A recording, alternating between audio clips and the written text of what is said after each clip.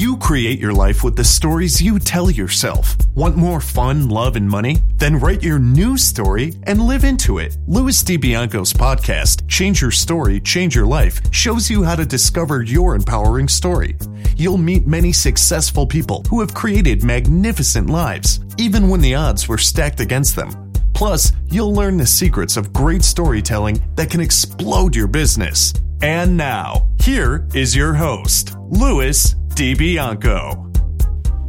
Why do many educated people struggle financially while others with no formal education achieve enormous success? The answer is one word: mindset. Hello, storytellers, and welcome to another episode of Change Your Story, Change Your Life. I believe, as you know, that readers are leaders. That's why I've chosen Audible as our sponsor. They're offering you, the listeners of this show, a downloadable, free audiobook of your choice. You get to choose from more than 180,000 titles. Simply go to www.audibletrial.com/story power. I love getting comments from the listeners, from you, the storytellers. Different opinions, different takeaways, different moments of inspiration. Keep those ideas coming, and also your comments about what you'd like to see in this show going forward. Send them to lousclub@gmail.com. That's lousclub@gmail.com. And if you're a regular listener, you're obviously getting some value from this show. Let other people know about that and increase the visibility of the show. Pay it forward by paying a visit to iTunes and leaving a brief review sharing your takeaways, and at the same time, give us a 5-star rating. And thank you in advance for doing that. Today's guest is a successful woman who understands the power of mindset. She helps people, especially millennials, to master their money and success mindset so they can live their dreams. She's a sought-after speaker, an author, and a digital marketing consultant who has created content marketing and financial education courses for companies like Credit Karma, Discover, Wells Fargo, Intuit, and more. Her published work has been featured in Forbes, Huffington Post, Inc., 17, and Business Insider. She wants you to have a love affair with work and money, and you can start by reading her book, Make Money Your Honey. Get ready to rock and learn with Amanda Abella. Amanda, welcome to Change Your Story, Change Your Life. Oh, thank you. I love the name of your podcast. Can I tell you, I've gotten so many requests to start talking about this more, so you're definitely onto something. Oh, really? Yeah. To be talking about what more? Mindset and money and how it affects us, and our behaviors and our beliefs around money and how that translates over into our working lives. I've gotten so many requests from social media followers to start covering this topic more. Well, you know what? As much as it's profound and life-changing, I believe that we've only seen, with the best teachers of this, they've scratched the tip of the iceberg. Oh, totally. I agree with that. Because my belief, and it's the theme of this show, is that every single word we utter is a story, has a story built into it. It's creating a story that we're living into, and it's that powerful. You speak it, and it becomes a reality. I 100% agree with that. So let's begin with your story. Where were you born? I was born in Miami, Florida, to immigrant parents. They were both born in Cuba, and they came here when they were children. So I grew up in an environment that was basically full of Cuban Americans, and then other kinds of Latin Americans started coming in. So it's definitely been a lot of fun to grow up in a city like Miami. By the way, do you know you're in Florida, right? Mm-hmm. Do you know a marketer who lives in Florida whose name is Omar Martin? No, that name does not ring a bell. He is Cuban descent. Oh, cool! I'll have to look him up. And he's a great marketer. He's a friend of mine, and he's a really good. He was affiliated with Mike Filsaime for a long time. Okay. Yeah. Yeah, I'm definitely going to have to look him up because, us Cubans like to find each other. Well, he's really big on social media, so if you go to Facebook, you'll find him. I can even... are you and I Facebook friends? I'm not sure. If we're not, we're going to have to rectify that situation. Yeah, and then I'll just recommend you as a friend to him, and it's done. So who influenced you the most when you were a child? I would have to say it was probably my maternal grandmother. She was definitely something else. She actually is the one who taught me how to read and write in Spanish because I wasn't really learning in school. And she also taught me how to write a check, and she taught me how absentee ballots work. Wow. That's phenomenal. Yeah, she was really something else. The joke that she came to this country, she was already in her 40s by the time that she got here. But, she even taught herself how to read English. Like, she couldn't speak it very well. But when she got here, she got to New Jersey, and she, immediately signed up for English classes. She would, read the English newspaper. That's just the type of woman she was. She was always trying to better herself, and she wanted to make sure that her grandkids, knew a second language. She started teaching my brother too, but unfortunately she had a stroke shortly thereafter. But she still got in there with my brother, and she also wanted to make sure that we never forgot where we come from, that we always had life skills, and that, our family immigrated to one of the greatest countries in the world. And we have this idea in our family that if she would have gotten here younger, and if she would have already known English by the time she got here, she would have been completely unstoppable. Grandmother, is the word for that abuela? Abuela, yeah. Yeah. So did you have a childhood dream of who you wanted to be when you grew up? I wanted to be all sorts of things, but my earliest memory that I have is wanting to be an artist or some sort of a creative. I was that kid who was in art camp in the summers, or in high school I was taking theater classes or journalism. I was always very creative. But I also used to pretend to have little stores, and I would make my younger brother buy things for a quarter, or I'd set up the living room to look like a classroom, and my brother would be a student alongside with 20 stuffed animals. So I definitely explored a lot of different avenues when I was a child. Well, you were using the creative, dramatic imagination to explore an entrepreneurial world. Yeah, and I didn't realize that until much later in life. I actually just remembered this this morning while I was looking through these questions. I was like, wait a minute, I used to pretend to have a store when I was a kid. That's great. Entrepreneurs are really, I think at heart, they're more artists than business people. Oh, it's 100% an art. Because they're driven by a vision, and it's something in their imagination. So the imagination's important. Then they've got to learn business skills. Yeah, and that's exactly what happened to me. Actually, last week, I did this big photo and video shoot for my company, and I was talking to the production company, and one of the photographers, we were talking about creativity and what that is, and why some people think they have it and some people think they don't. And she said something brilliant, which was that ideas in and of themselves are creativity. People think creativity is taking a pretty photo or a painting or drawing, but ideas and being a visionary and solving problems, that is also creativity. Yeah, I believe that everyone is creative. Not everyone exercises their creativity and develops it. Yes. What is that quote that Pablo Picasso had? Like every person is born an artist, but every child is born an artist. The issue is keeping the artist alive as they grow up, or something like that. Do you have artistic expression in your life now?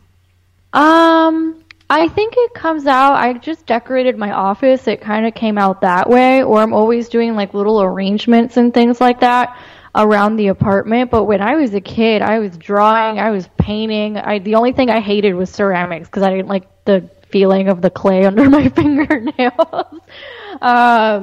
But when I was a kid, I was doing everything. And then somewhere around being a teenager, it kind of switched over into writing and language and marketing. I was actually just talking to my graphic designer earlier today.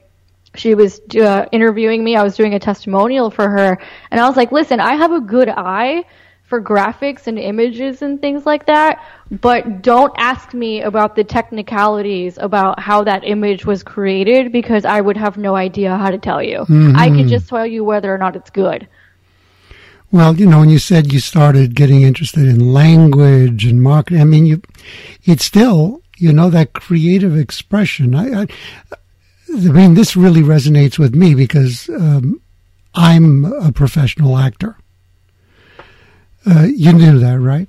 I knew that. I Googled you. I looked you up. I saw your, IMDb and everything. Oh, cool. IMDb, I mean. So then you probably got scared because you said, this guy plays a lot of gangsters.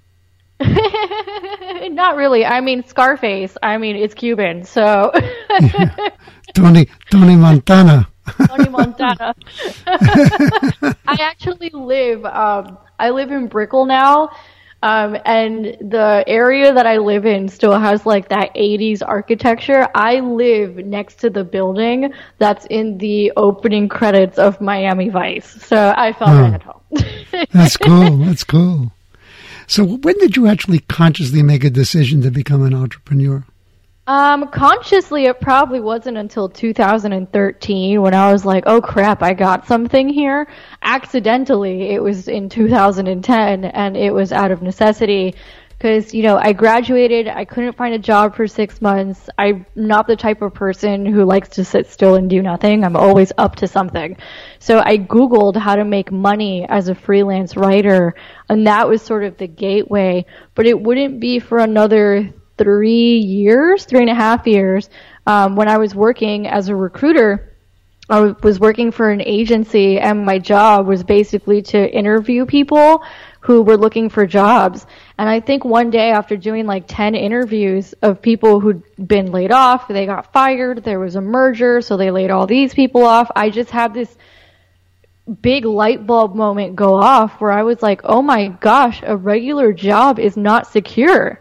It's not. I mean, we're told that it is, but I just interviewed 10 people who got laid off last week. So clearly, that's not right. And meanwhile, I've had this little blog thing going, and I've been freelancing on the side for a few years, and I see people, in my space who are starting to quit their jobs to do this thing full time, and this sort of light bulb moment went off where I was like, oh my God, the economy has changed forever. And people are still waiting for this to go back to how it was before 2008, and that's never going to happen. And when I realized that, I quit my job. Well, it never was. I mean, what you're talking about is so timely. We're living in an age of very, very rapid transition. And people may be tired on my show of hearing me mention this book, but it seems that every time I interview somebody, there's a reason to talk about it. If you don't know it, you should get it yesterday. It's called Bold, How to Go Big, Create Wealth, and Impact the World by Peter Diamandis, and he explores the impact of the digital explosion, digital technology on every aspect of our lives. And it's going to really talk to you about these issues and clarify a lot of them. Yeah, I mean, I got to be honest with you. We have applications come in for my coaching and consulting programs, and some people literally still blame the recession as to why they don't have money. And I'm here like, it's been 10 years. Well, the thing is, we need to have a chat. Well, it is it's mindset. I mean, people, as long as they can find, and it's not just them. I mean, we all do it. I've done it. It's comfortable when you can find a target to blame. It relieves you of responsibility, and you feel good. I've done whatever I can, and it's not my fault. It's external, and it's not. It's not. No, my associate coach and I talk about this all the time. I just onboarded her, and I'm like, listen, the reason my clients get the results that they get in my programs is because I make them take personal responsibility, and if they don't take personal responsibility, I fire them. Yeah, that's great. That's a wonderful attitude. So as you began to build your entrepreneurial business, what obstacles did you have to overcome? Oh my gosh, so many, because, life is funny. But I would say one of my biggest obstacles that I am proud to say that I've definitely done a lot of healing in this department. I had this tendency of overgiving and under-earning. A part of it is social conditioning. We women kind of struggle with that due to social conditioning.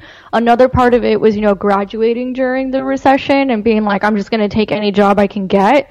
And I have to make sure I'm indispensable so I don't lose my job. This was before the entrepreneurial light bulb really went off.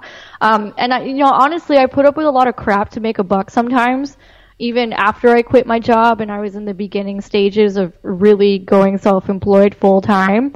And I would also do 3 people's jobs for the price of 1. I have since recovered from this, or I am a recovering under-earner. That's what I tell a lot of my clients. I've learned how to negotiate, and more importantly, I've learned how to have boundaries.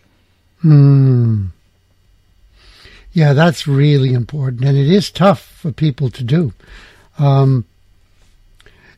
It's funny because when I work with business people, and I use a lot of the work that I developed and learned in the world of acting. And in improvisation, there's a great exercise on, you just get 2 people together and you get them to play status. You change their status. You give somebody high status and somebody low status, and they'll discover so fast which ones they're comfortable with. That's interesting. Oh, yeah. I mean, because sometimes a person will be brilliant playing low status, and then when they have to transition into high status and be in a leadership position and be firm with people and set boundaries, they feel uncomfortable. Yeah, I mean, I've had to help a lot of clients through that struggle, and I had to overcome it too. I think one day it was, like you said, I just had to take personal responsibility for what was going on in my life financially, and I was like, well, food costs money, so I got to go figure this out. Like, it's really not that deep.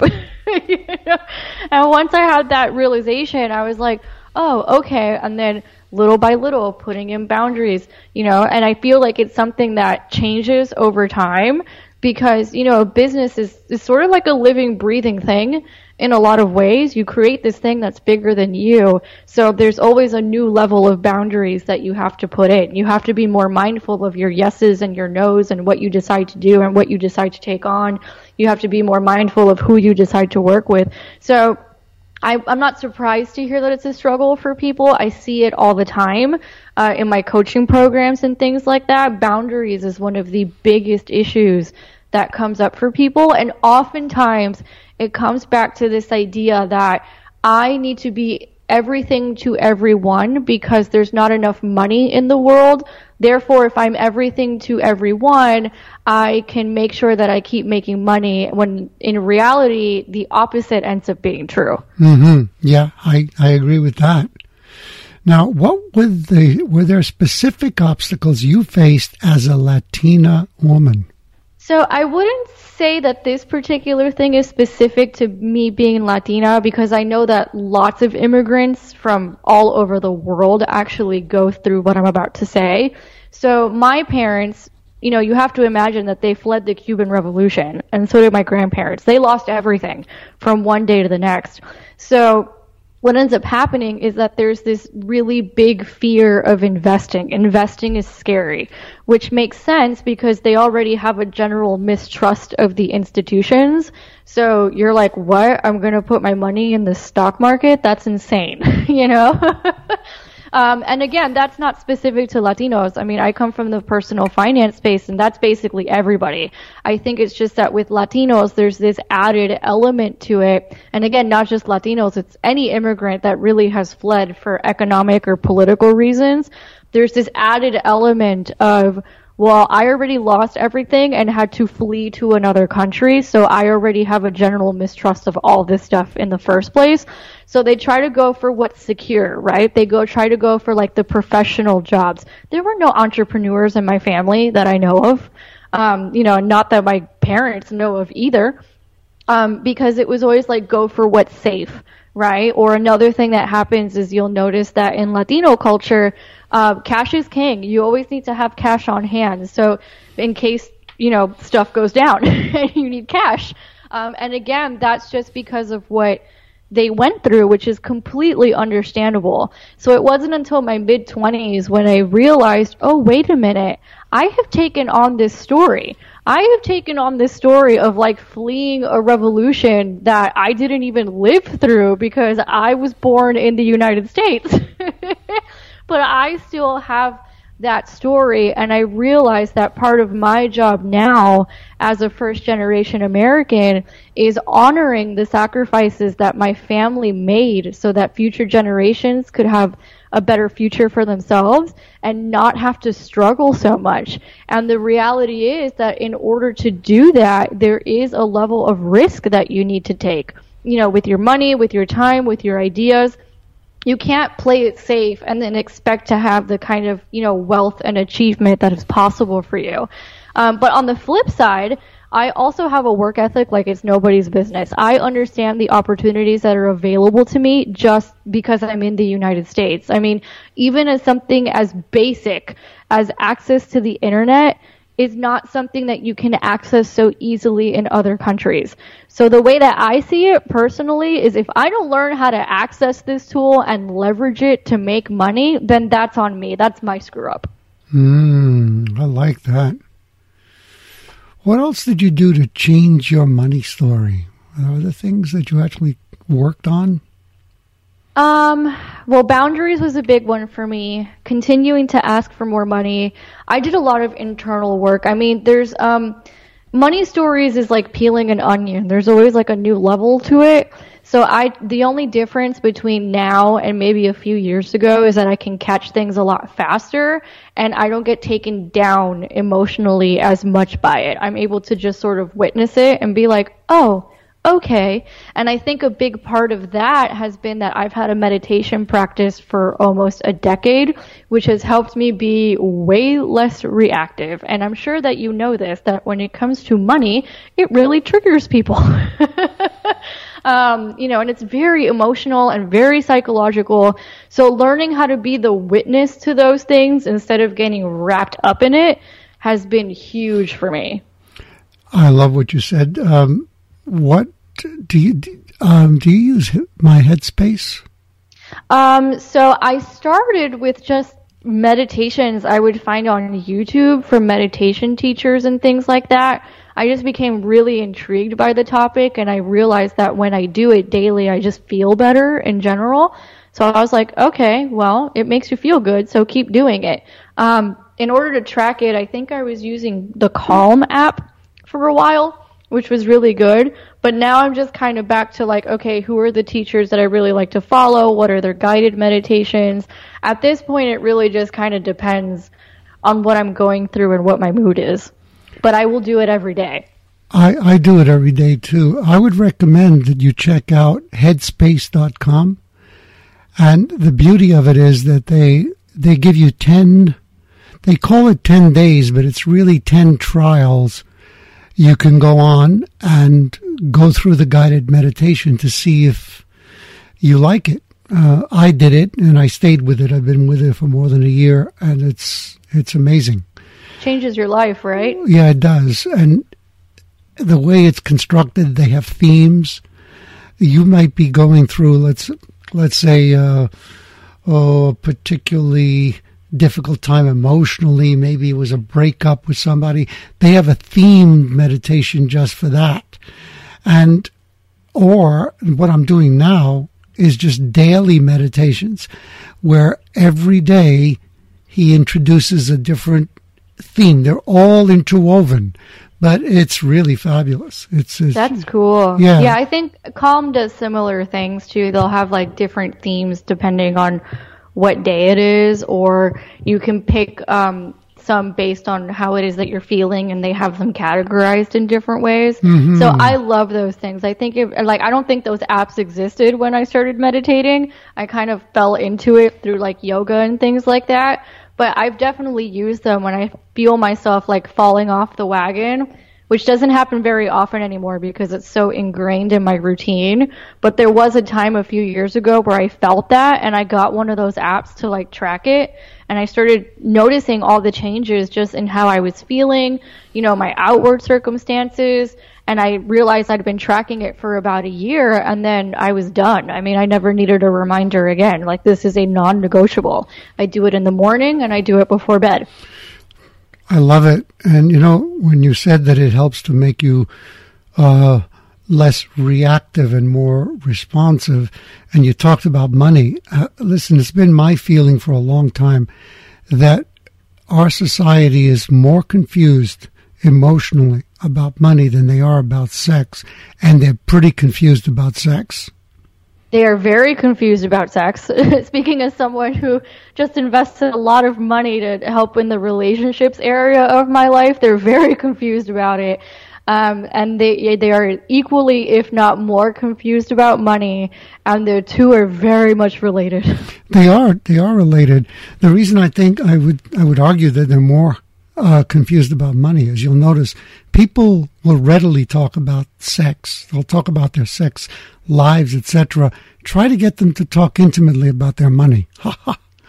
Yeah, it's tough. I mean, I've been able to do it over the years. My life has gotten a little weird. Like, I could go on a first date and a dude is telling me all his money stuff, and I'm like, huh?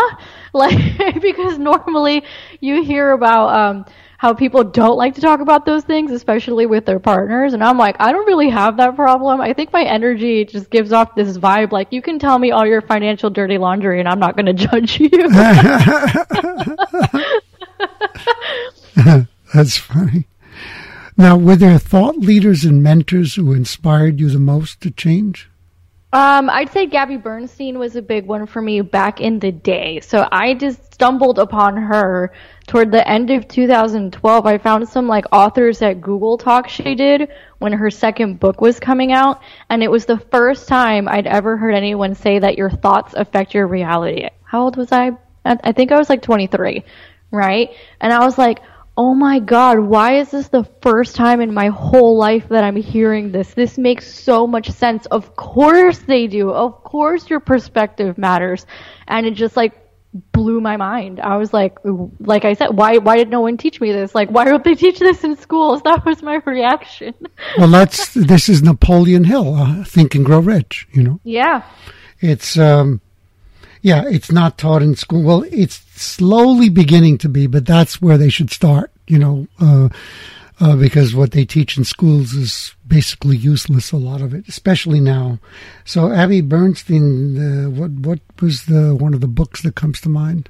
Gabby Bernstein, or Gabrielle Bernstein. I'm not sure which moniker is on her book, but I think at that time, the second book that was coming out was Spirit Junkie.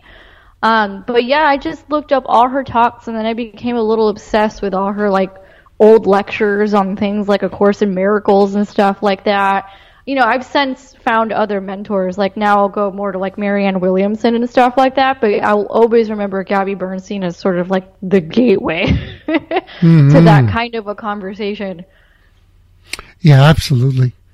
We touched on this a bit but maybe you want to expand on it. Why is the traditional model of go to school, get a degree, settle on one career a dangerous model to follow today? I mean, it just financially makes no sense, to be honest. Once you crunch the numbers, you're just kind of like, what is going on here? Because people are like thousands of dollars in student loan debt for a piece of paper.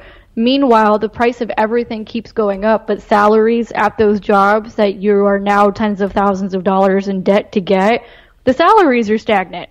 So it just literally makes no financial sense. I have people coming into my business all the time, and I've had very frank conversations with them where I'm like, listen, you're 6 figures in student loan debt and you're making $40,000 a year. Your job's not going to give you a raise, and even if they do, it's not going to be enough. Your only option is to go figure out how to make more money. That's it. You have no other option. Mm-hmm. Yeah. And how about the fact that right now, a lot of the things that they're studying for in school, once they come out of school, those things will be obsolete. Their jobs won't even exist. It's like literally useless half the time. Mm-hmm. Absolutely. And I hope more and more people become aware of that. So what do you say to someone who doesn't believe that they can, strike out on their own or become an influencer?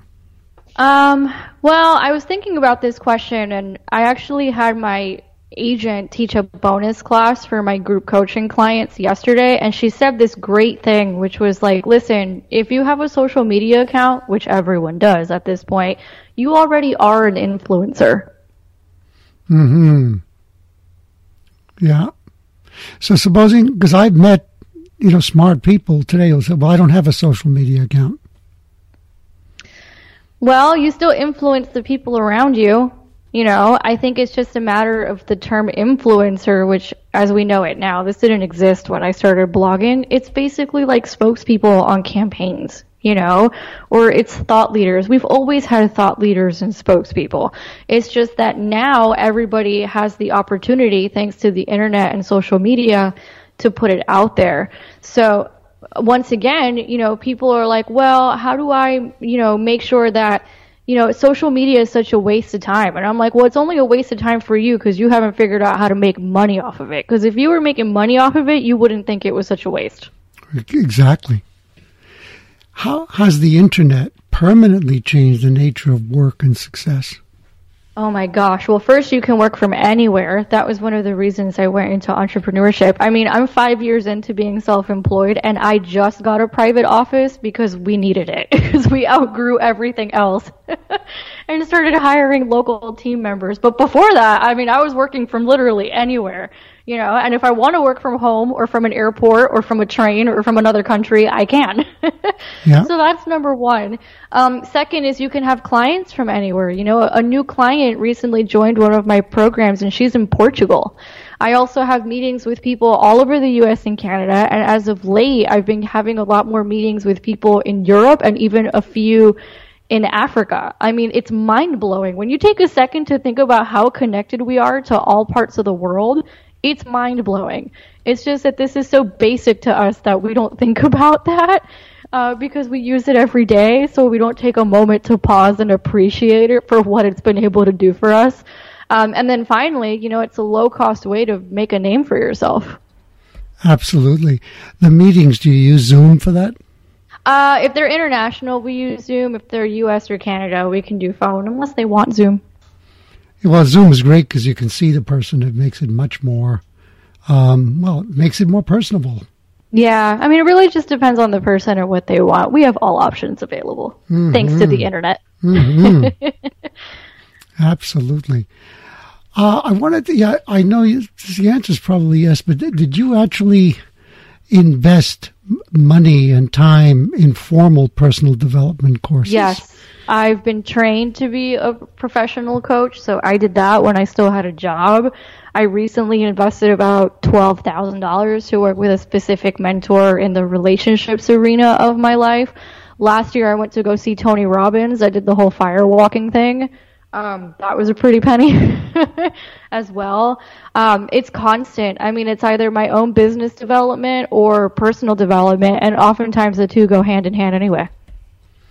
They do. Which Tony Robbins course did you do? I went to the Unleash the Power Within seminar. So that's the one that it's like 4 days. It's a whole weekend. I think I was sleeping 3 hours a night. It's insane. And then that's the one that you walk across a bed of hot coals. I've done it. Yeah, I've walked across his coals, and I did another one actually before him where the fire walk was actually more challenging than his. His was pretty challenging. I was like, I got this. And then I stepped up on the grass and I forgot everything they told me, but it's so brilliantly designed. Like, there's really no way of explaining it. You just have to go do it. You do. Yeah, I know. That's great. Yeah, I've invested probably close to $200,000 in personal development. I did all of T. Harv Eker's programs. Oh, cool. Yeah, I mean, like I said, it's constant. And what I tell people is it never stops. Number one, because we're always here learning something new. Number two, there's 3 areas. I mean, if you include health as well, I've definitely spent way more than what I said. Because there's 3 areas that are so interconnected. It's health, it's relationships, and it's money. Mm-hmm.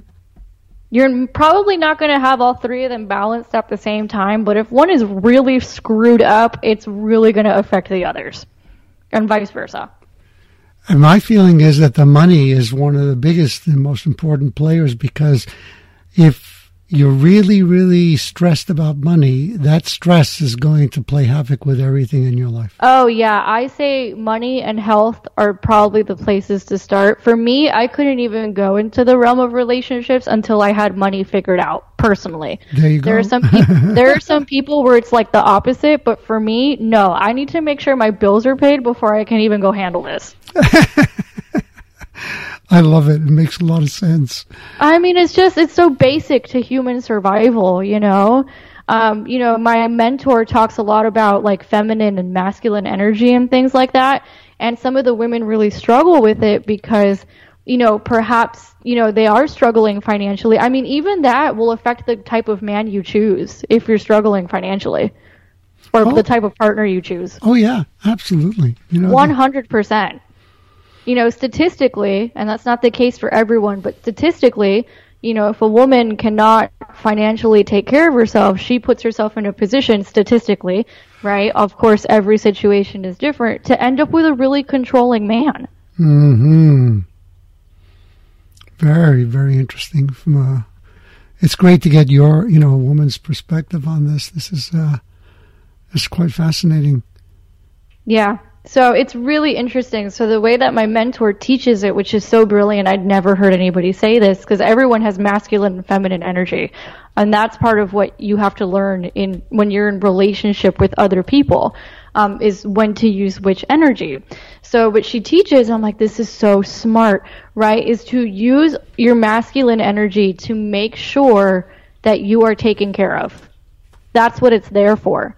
Right? Mm-hmm. Once you have that, then you're more easily able to be in your feminine energy, which is more about flow and relaxation and receptivity. But it's really hard to do that if you're worried about how to pay your bills. Yeah, I love that. That's an interesting model indeed. Yeah. By the way, when do you plan to do Tony Robbins' Date with Destiny? Oh, man. After like 4 days, I was like, I don't know if I could do like 7, but eventually I'll probably do it. I don't know when yet. I actually have a 7-day retreat planned for January. So we'll see. Do you have Netflix? I do, yeah, and I've seen I Am Not Your Guru. Oh, yeah. I became a little obsessive with him after Unleash the Power Within. I went into Unleash the Power Within. I knew who he was, obviously. Everybody knows who he is. But I tried not to look at anything before I went to Unleash the Power Within. I really just tried to go with an open mind and just do whatever they said to do, because that's what some mentors had told me. They're like, don't try and turn it into what it's not. Just whatever they say, do it. And that's what I did. I really went in with an open mind, a beginner's mind. Even though I knew who he was, I very consciously did not look stuff up before this event, because I didn't want that to affect my experience. And it was wild. I'm pretty sure like I've had like a heart chakra opening at the end. I don't know, like something happened. Like there was definitely like an emotional shift within me, going to unleash the power within. And I mean, it's just so wild. It's just like, again, it's so hard to put into words. I did a whole podcast episode on it like 2 days after I got back from the event, and you could still hear like the emotion in my voice. But I kept saying over and over again, this experience is so hard to put into words. You just have to go do it. Like, I don't care. Slap it on a credit card. Take money from your 401k, which a financial expert saying grab money from anywhere. I don't care where you grab it from to go do this thing. I mean, it says a lot. Oh, yeah, I know. I felt that way once I embarked on the journey with T. Harv Eker's courses. Yeah. I did his Enlightened Warrior, which... 5 days. It was that changed my entire life. It's 5 days. People think these things. Huh? People think these things are a luxury, or I heard one of my mentors say recently. Like people will spend all this money on like cosmetic surgery and things like that, which is fine. It's okay. There's nothing wrong with that. But if you're doing that without having done the internal work too, it's useless. It can be, because you can look at yourself in the mirror and be shocked if you still see the image that you were trying to change, because that's internal. It's internal. And then, what was the other thing that they said? They said something along the lines of like, people have no problem spending thousands upon thousands on procedures. But then when you talk to them about therapy or life coaching or investing to improve a part of your life, it's like, they struggle with that kind of a decision. But that's what will really change things, not those procedures. But, I'm glad you brought this up, because this comes to the heart of what we both do. I'm a storyteller. You are, too, because you're a marketer. And I want to play devil's advocate for the people who resist those things. Because, see, when we present something, therapy, and we know how powerful and transformative it is, we're still often talking about the thing itself. That's like a feature. It's therapy. And when a person hears that, I'm sure that they get this image of something arduous, something that's going to be uncomfortable and painful. Oh, well, it is uncomfortable and there is work. That's true. But if we spent more time painting the picture of what they would be as a result of it, and they get excited about that picture, then choosing the vehicle to that would be easier. Yeah, I think there's also the notion of it is work, and to deal with your own inner demons. Everyone has them, and that is work, and it is really uncomfortable, and you're going to do things that you don't want to do. So I think we also need to be honest about that. Like, it's not a quick fix. Like, you have to show up and do the work, and then you will get these results. I think sometimes people go into it with the idea of, like, this is a magic pill or a silver bullet, and it doesn't work that way. There's a level of personal responsibility that needs to be taken. Mm-hmm. Got to be honest with you, Lewis. I don't know if a lot of people are willing to take that kind of responsibility. Not the majority, but a lot more today are. And once again, I think it's in the positioning and presentation of it.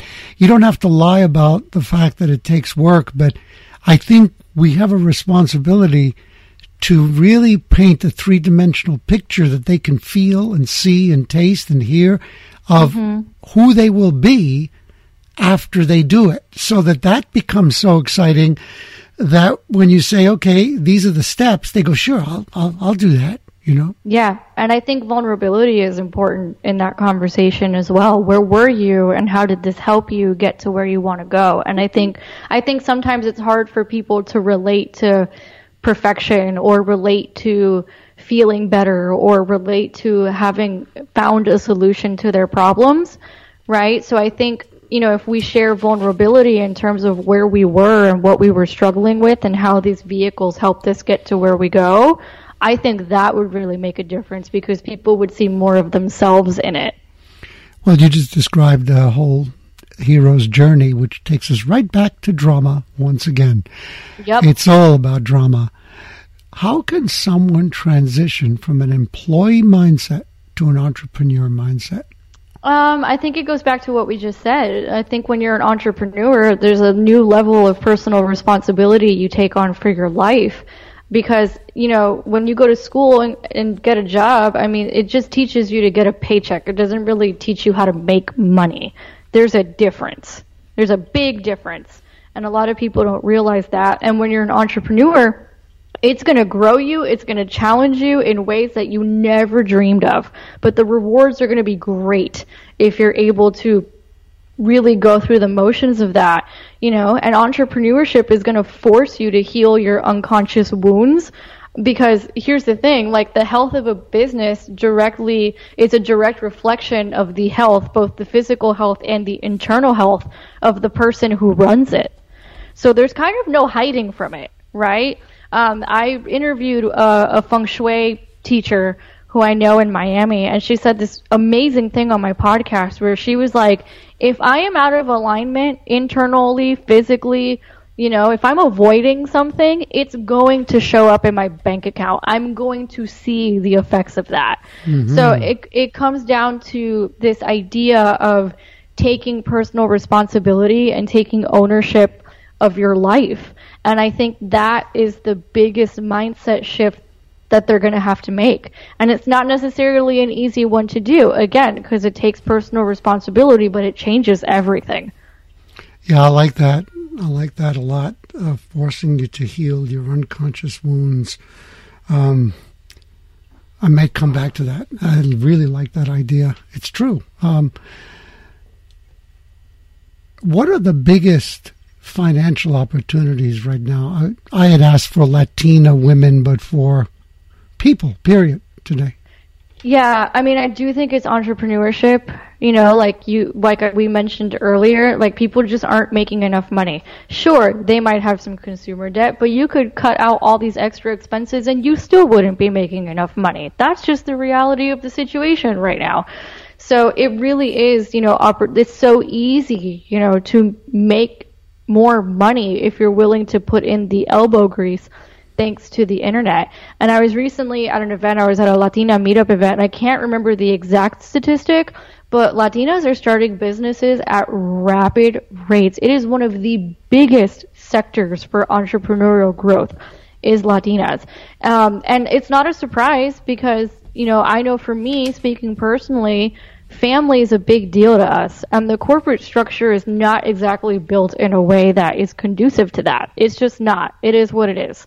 And on top of that, we also need more voices and representation in the marketplace. So I think there's a great opportunity there because a lot of people don't realize this, but I work with a lot of these companies as an influencer. They are looking for us. They are looking for Latinas. But can I tell you that oftentimes I will hear something, like I was at a conference a couple months ago, and they're like, oh my gosh, we just can't really find that many Latinas in the finance space, or we can't find that many Latinas that fit this description, which is mind-blowing to me because I'm like, well, we're out there. I don't know why you're having such a hard time finding us. And I realize it's because there's not enough of us stepping up and claiming that. Do you work primarily with Latinas or no? No, I don't. I just happen to attract a lot of them because I am one, which right. I'm cool with that. Right, I'm cool with that. And I will proudly wear that mantle because especially when I went to that conference, one of the things I kept hearing was, oh, we can't find Latina six-figure earners. And I was like, this is crazy. Like, this should not be this difficult. What is going on here? Or another thing I saw is I had done this, there's a calculator, I can't remember where it was right now, but you plug in like your education, your ethnicity, how much money you're making, all these types of things, and it'll tell you in what like percentile you're in. I was in the top 1% of Latinos because of my education level and because of my income. Fabulous. That's wonderful. And I was like, and it's fabulous. I'm like, oh, this is great. I'm doing really well. But at the same time, a lot of people aren't. So what can I do to bring more Latinas into this space? So it is something that I've started to become more vocal about because I've realized how much it's needed. Yes, yeah, and it does go beyond Latinas. It's true. It's people need to really deal with the reality that they need to, that they they must embrace that they themselves, with everything that they know and the things that excite them in the world, they have something inside of them that is marketable, that they can monetize. They don't have to look for approval or permission from a company or a boss. No, they don't. But that's another thing people struggle with, is that need for approval. But, that's a whole other podcast episode. Yeah, it is. Now, jumping back for a moment to what you said about healing unconscious wounds to become an entrepreneur. I don't know if you ever heard this one, that rejection, which is something that you will face when you're in sales, you'll face it certainly as an entrepreneur. You're not always going to get a yes. That rejection, which so many people are afraid of, really doesn't exist. What it is it triggers abandonment issues in our lives.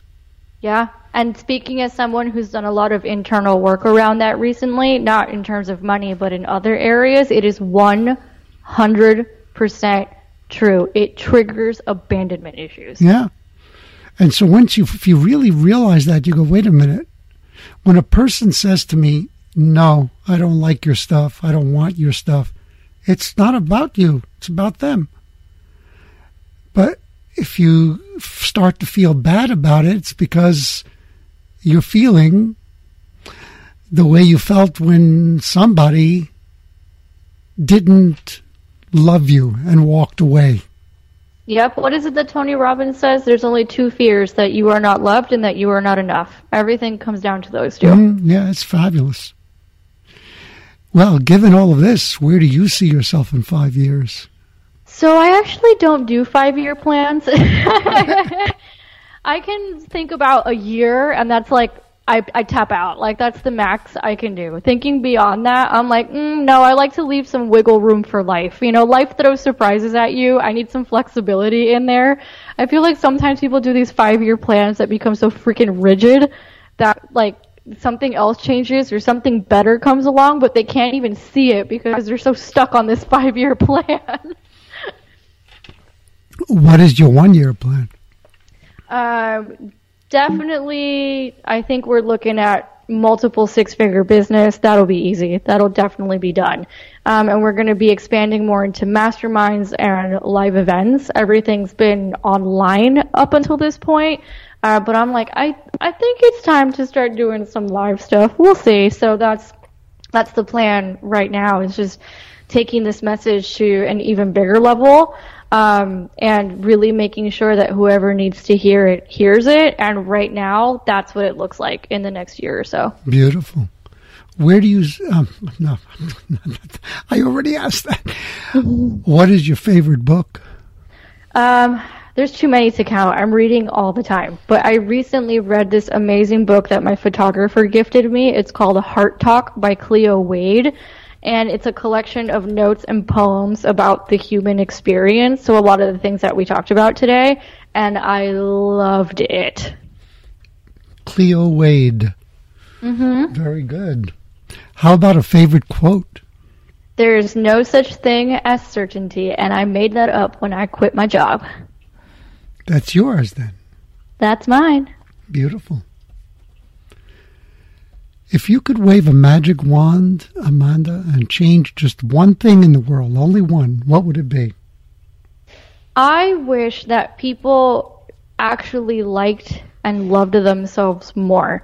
There's a lot of brokenness in the world, and, we both talked about how people are totally screwed up with, like, sex and money and relationships and health. A lot of that really just comes down to a lack of self-love, which in turn leads to a lack of love for others. And by self-love, I don't mean narcissism. That's like a totally different thing entirely. But there's this lack of thinking that we are loved and thinking that we are enough as we are. Like, there's just a lot of people walking around and they just don't like themselves. And then that leads to a lot of problems, which we see on an epic scale. I totally agree. And I think the reason is that our whole society has been built on mythologies or stories that foster that attitude.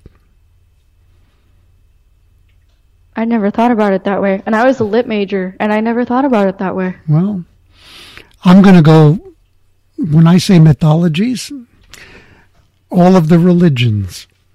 I would agree with that. If you think about it, I mean, well, I know when I was a kid, and I, very, very young, I was, I grew up in an Italian Catholic family, and I had Cuban Catholic family. I know where this is going already. Yeah, but I remember even as a child thinking, wait a minute, I'm being taught that I have original sin, that there's... You're being taught that you're inherently flawed. I'm flawed, I'm tainted, and that,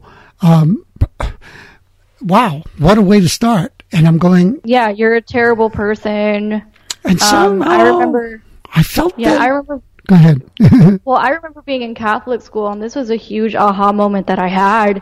And I was like, I have never seen so much self-loathing in my entire life.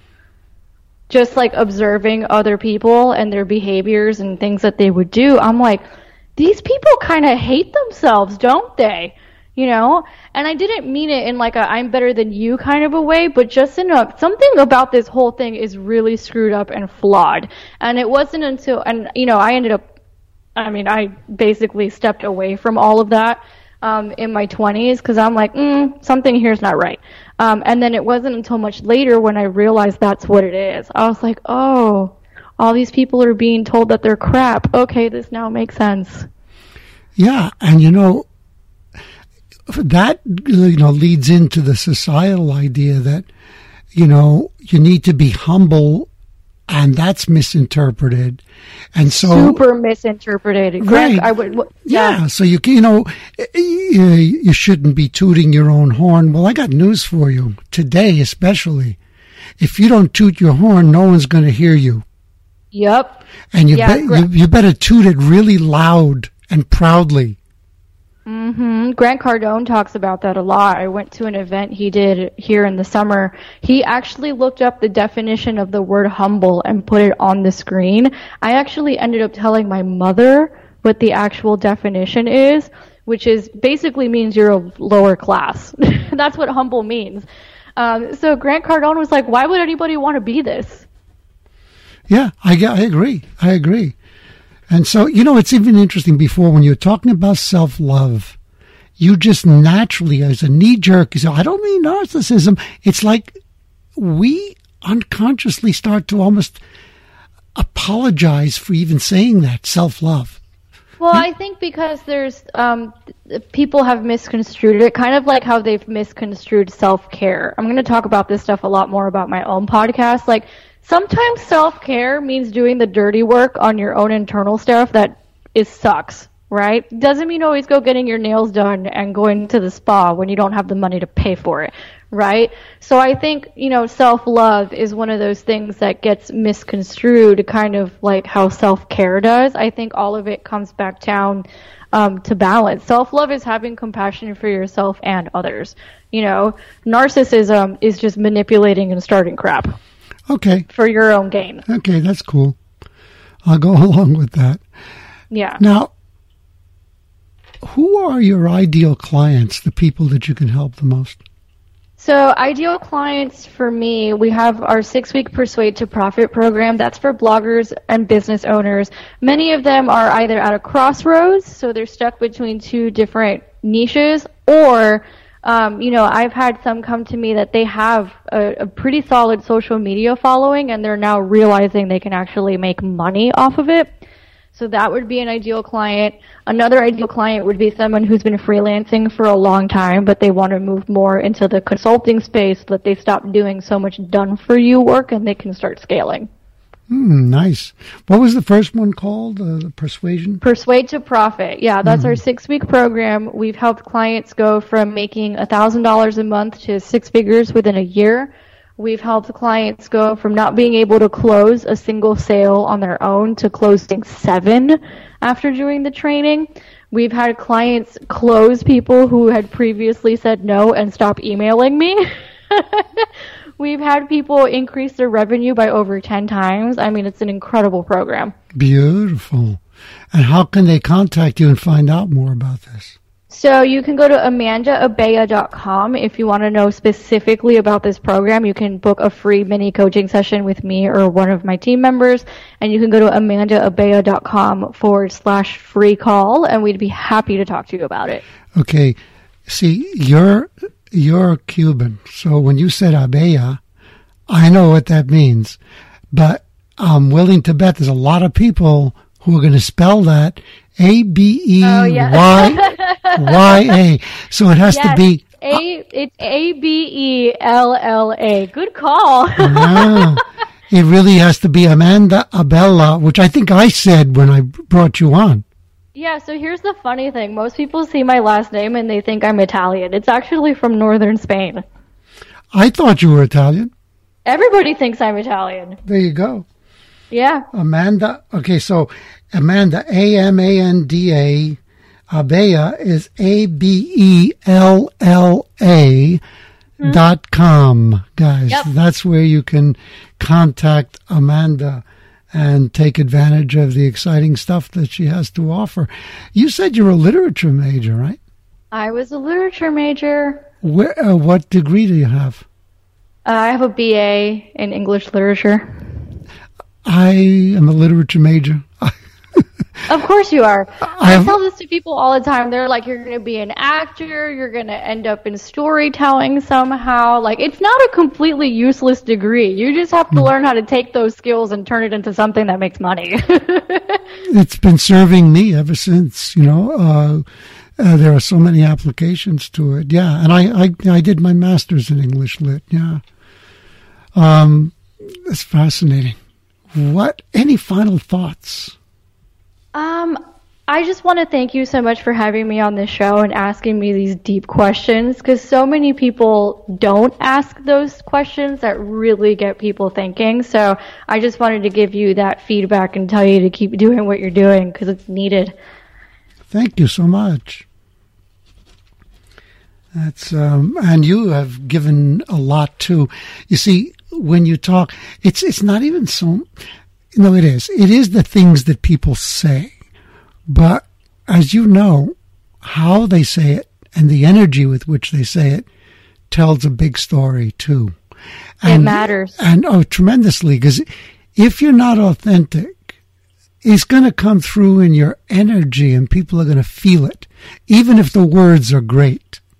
So your words were great, but they were in alignment. I knew. I said, this woman, yeah, she's walking the talk. She knows this stuff, and she helps people with it. You can feel it. Yeah, my photographer told me something really interesting last week, because we'd done a video shoot too. And at the end of it, we were having a snack. We were exhausted from running around the whole city. And she said, you know what? This was a really fun shoot, and you basically hold the world record for getting the video part done in record time. And I was like, really? And then her husband chimes in, and he's like, you want to know why it was so easy? It's because you actually like yourself. Beautiful. And I know you had to work to get there. Oh, I had to do a lot of work to get there. And that's what they were telling me. They're like, we can tell that you've done a lot of work on yourself. And I was like, can you tell on camera when someone has it? And they're like, oh yeah, we can tell. Oh yeah. Yeah. Let's not get into this one, because it's one of my passions, and teaching people how to be great on camera, because I had to learn in front of the camera where there were big bucks involved, Talk about high stakes. Yeah. Once again, thank you so much. It's been a lot of fun, and I can't wait for you to share this with your tribe. Thank you so much for having me. It was a pleasure. Definitely one of the top interviews I've done recently. Oh, thank you so much. I really received that. And thank you once again, storytellers, for spending time today with me and Amanda Abella. Wow, it excites me when I talk to people like Amanda, who just make a decision that they're going to create the life that they want. Her passion for spreading the word about money mindset is so important today. The way you relate to money has a lot to do with the way you relate to yourself, with how much you value yourself in the world, with how you interact with other people. It's not about a physical thing called money. Money is an energy. Pay this forward, especially to other millennials.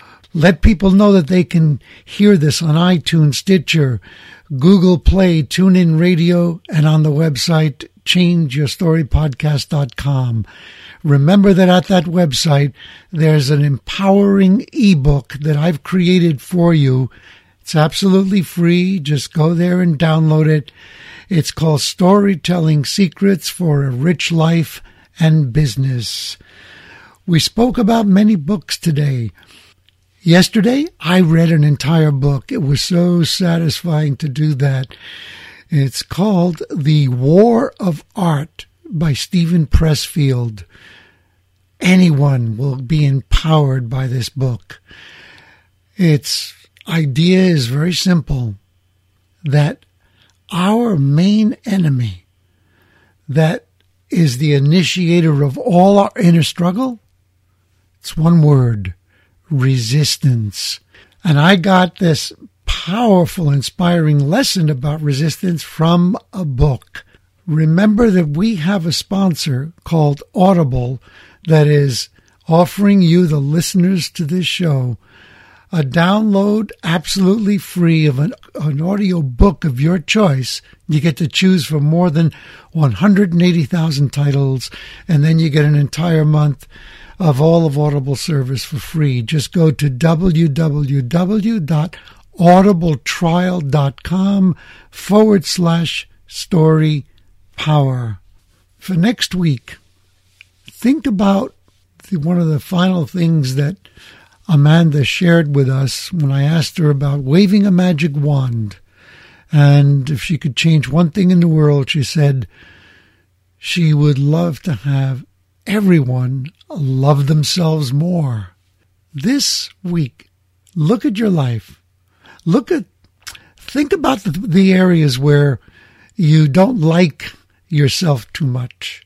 Think about the self-talk that when you're putting yourself down, and make a decision to stop that and start nurturing yourself and start believing that you are worthy. Say things like, I am worthy of the best things in life.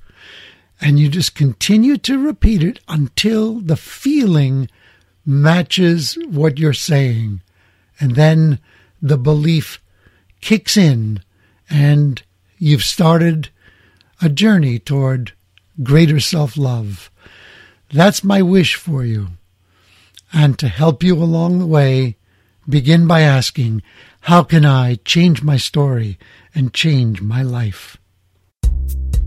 Tune in to the next episode of Louis DiBianco's podcast. Become unstoppable as you learn to change your story, change your life.